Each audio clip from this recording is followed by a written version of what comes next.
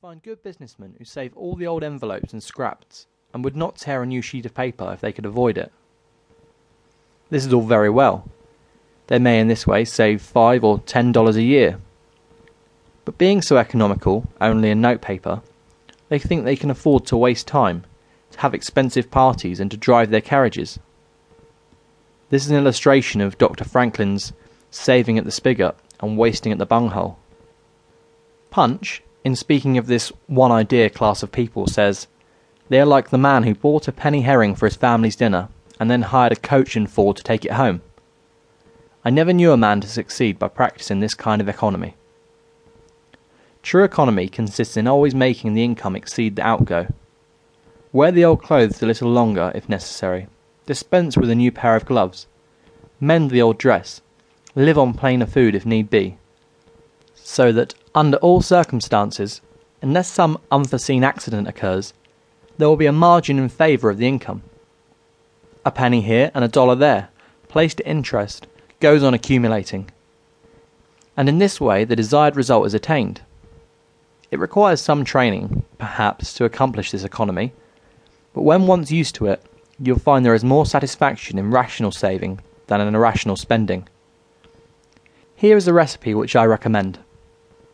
I have found it to work an excellent cure for extravagance, and especially for mistaken economy. When you find that you have no surplus at the end of the year, and yet have a good income, I advise you to take a few sheets of paper and form them into a book, and mark down every item of expenditure. Post it every day or every week in 2 columns, one headed necessities, or even comforts, and the other headed luxuries, and you will find that the latter column will be double, treble, and frequently 10 times greater than the former. The real comforts of life cost but a small portion of what most of us can earn. Dr. Franklin says, "It is the eyes of others and not our own eyes which ruin us." If all the world were blind except myself, I should not care for fine clothes or furniture.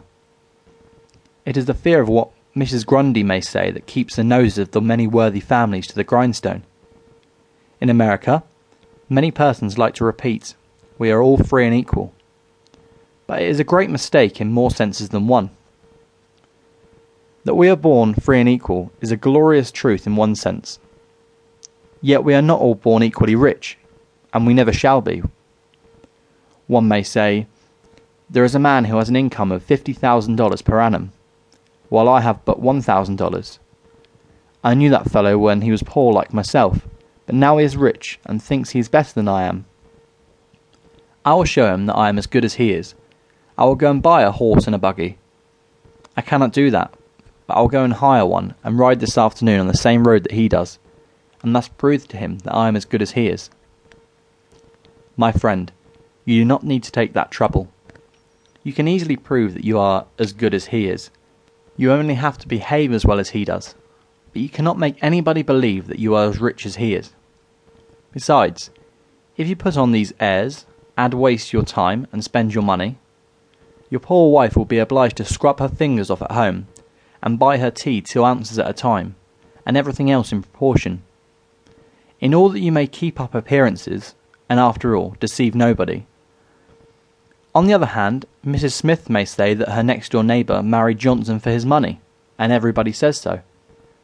She has a nice $1,000 camel's hair shawl, and she will make Smith get her an imitation one. So she will sit in a pew right next to her neighbour in church in order to prove that she is equal. My good woman, you will not get ahead in the world if your vanity and envy thus take the lead. In this country, where we believe the majority ought to rule, we ignore the principle in regard to fashion, and let a handful of people, calling themselves the aristocracy, run up a false standard of perfection. And in endeavouring to rise to that standard, we constantly keep ourselves poor, all the time digging away for the sake of outside appearances. How much wiser to be a law unto ourselves and say, "We will regulate our outgo by our income," and lay up something for a rainy day. People ought to be as sensible on the subject of money getting as on any other subject. Like causes produces like effects. You cannot accumulate a fortune by taking the road that leads to poverty. It needs no prophet to tell us